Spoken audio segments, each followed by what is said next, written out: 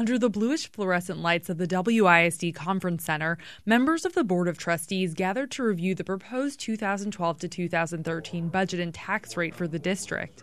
Joining Waco ISD Superintendent Bonnie Kane were Pat Atkins, Alan Sykes, Angela Teckel, Alex Williams, and Carrie Dupuy.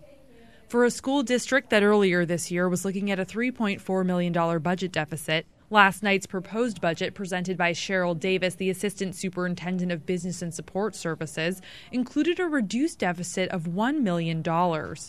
Looking for additional ways to cut costs, Davis presented several measures to the school board, including limiting the number of local leave days and decreasing the district's contribution to health insurance by 10%.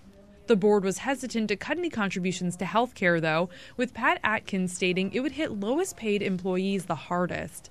Concerns were also raised about Waco ISD's ability to compete for and retain talent if a 10% decrease was approved, because it would put the amount the district contributed to employee health insurance behind other districts, such as Midway, Robinson, and China Spring.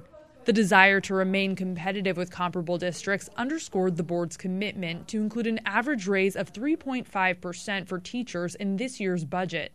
Dale Caffey, Director of Communications at Waco ISD. The Waco ISD board and the administration is very cognizant of the fact that we need to remain competitive with other area districts. And so you're looking at now a potential 3.5% increase for teachers. And that will keep us competitive. A public discussion of the proposed budget and tax rate for the 2012 to 2013 fiscal year will be held on August 23rd. For KWBU, I'm Becky Fogel.